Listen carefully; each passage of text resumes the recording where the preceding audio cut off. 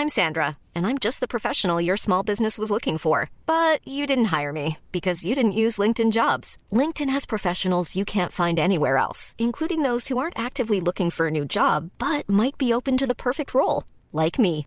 In a given month, over 70% of LinkedIn users don't visit other leading job sites. So if you're not looking on LinkedIn, you'll miss out on great candidates like Sandra. Start hiring professionals like a professional. Post your free job on linkedin.com/people today. All righty, here we are. It's you again.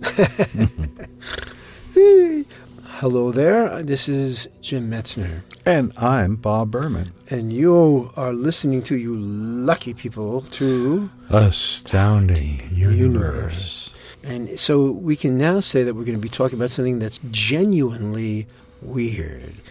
My favorite moon. Your favorite moon is weird. And what is your favorite moon? It's the last quarter moon, which has a different name also. It's also called the third quarter moon. What's so weird about the third Because everything is different from moons that we're used to, but in a good way. Okay, so when you say quarter moon, what are we talking about here? It's crazy. Only in astronomy does a quarter and a half mean the same thing. In every other science, those are different things, a quarter and a half. But in astronomers, especially lunar astronomers, it means the same. A half moon is a quarter moon. The thing is, a half moon looks visually like it's half a moon. Like you could take two half moons and put them together and you'd get a full moon. But when you're looking at a half moon, the official name is the quarter moon. Any sane person would look at half a moon and say, duh, half a moon, hello. Who would look up there and say at the half moon and say it's a quarter moon? I mean, what idiot would do that? Well, because A, it's written that way in almanacs and in newspapers that it's the quarter moon, first quarter moon. And then there's two different types of quarter moons. You can have a first quarter or a third quarter, which is also called last quarter. But here's why it's a quarter. Because think of the moon going around Earth as a runner going around baseball plates. And you hit the ball, you go to first base, second base, third base, and then back to home. You go in a circle around the pitcher. I've heard that before. So the moon going around Earth, let's say Earth is the pitcher and the moon going around, when it's 1/4 of the way, it's at first base.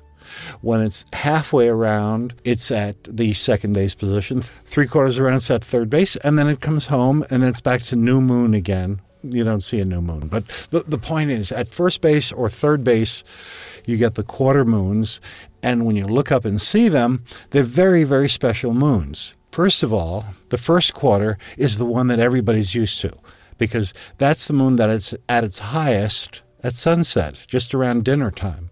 And the shadowing is perfect, so that if you have a small telescope or even binoculars, you see all the mountains and the craters. It's just a fabulous moon to look at. This quarter moon business, I had it all wrong. Let's look at that disk. Now, when the disk is all full moon, that's a half a moon? That's when it's halfway around its orbit. If you make the starting point when the moon starts to be visible each month, so we call it new moon. That's when it's together with the sun in the sky, when you're looking at the dark, unlit part of the moon so you can't see it. New moon means no moon. So that's when the lunar month begins, and astronomers measure the lunar month from that point. So when the moon is 1 day old, it's a very thin crescent. The next day, it's a little bit of a thicker crescent. It's waxing. The third day, it's a little higher, and it's still a fatter crescent. But 7 days after the new moon, you get to the half moon that's called the first quarter moon. So it looks like it's half. Mm-hmm. In other words, I'm seeing half the disk, but that's a quarter moon. Yeah, because it's a quarter of the way around. All right, so that's the first quarter. Then a week later, it's what we'd call the second quarter is really the full moon. Yeah. And then another week later, 3 weeks after new moon, we get the third quarter moon. But wait, back up. But now, the third quarter moon, it's waning. Yes. So now we're seeing the third quarter is going to look an awful lot like the first quarter, but upside down. First quarter moon is lit up on the right side. The right side is lit up of this half-looking moon. Mm-hmm. But in the third quarter moon, it's the left side that's lit up. Everybody sees the first quarter moon. That's the one that's visible at sunset. The third quarter doesn't even rise until midnight and is not at its highest until dawn. Who's up then? Nobody. So nobody's going to haul a telescope out at 5 or 6 a.m. to look at the half moon when you can look at that other half moon at 6 in the evening when it's convenient. So because of that, the third quarter moon is not observed very much.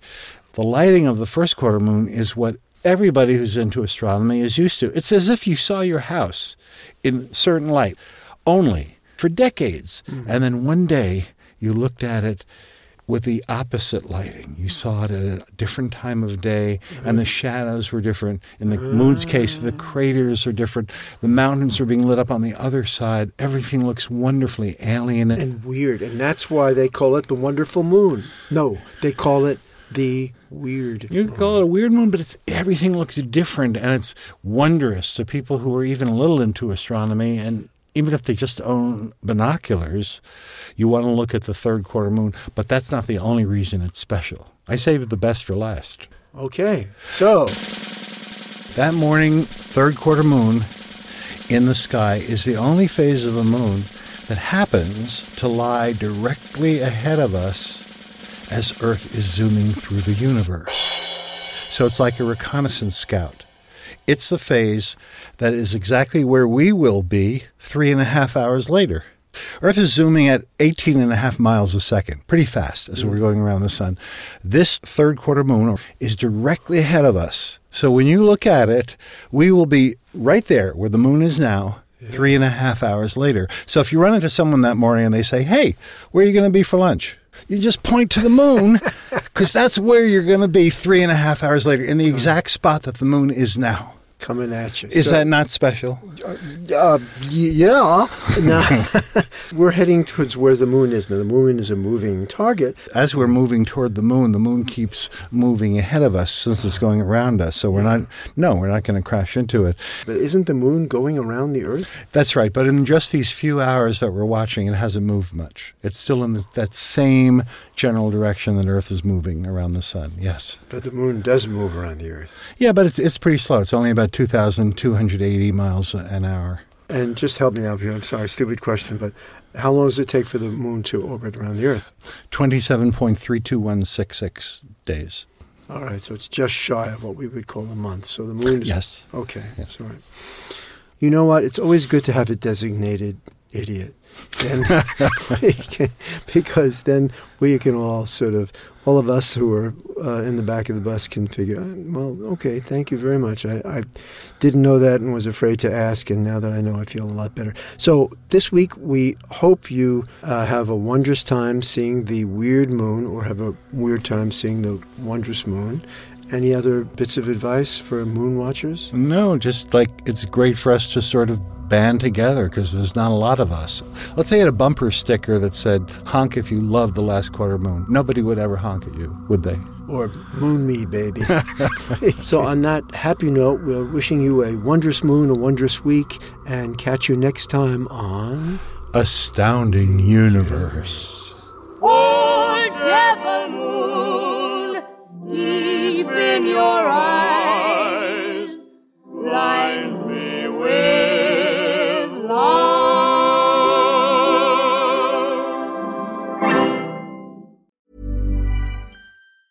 Mom deserves the best, and there's no better place to shop for Mother's Day than Whole Foods Market. They're your destination for unbeatable savings, from premium gifts to show-stopping flowers and irresistible desserts. Start by saving 33% with Prime on all body care and candles. Then get a 15-stem bunch of tulips for just $9.99 each with Prime. Round out Mom's menu with festive rosé, irresistible berry chantilly cake, and more special treats. Come celebrate Mother's Day at Whole Foods Market.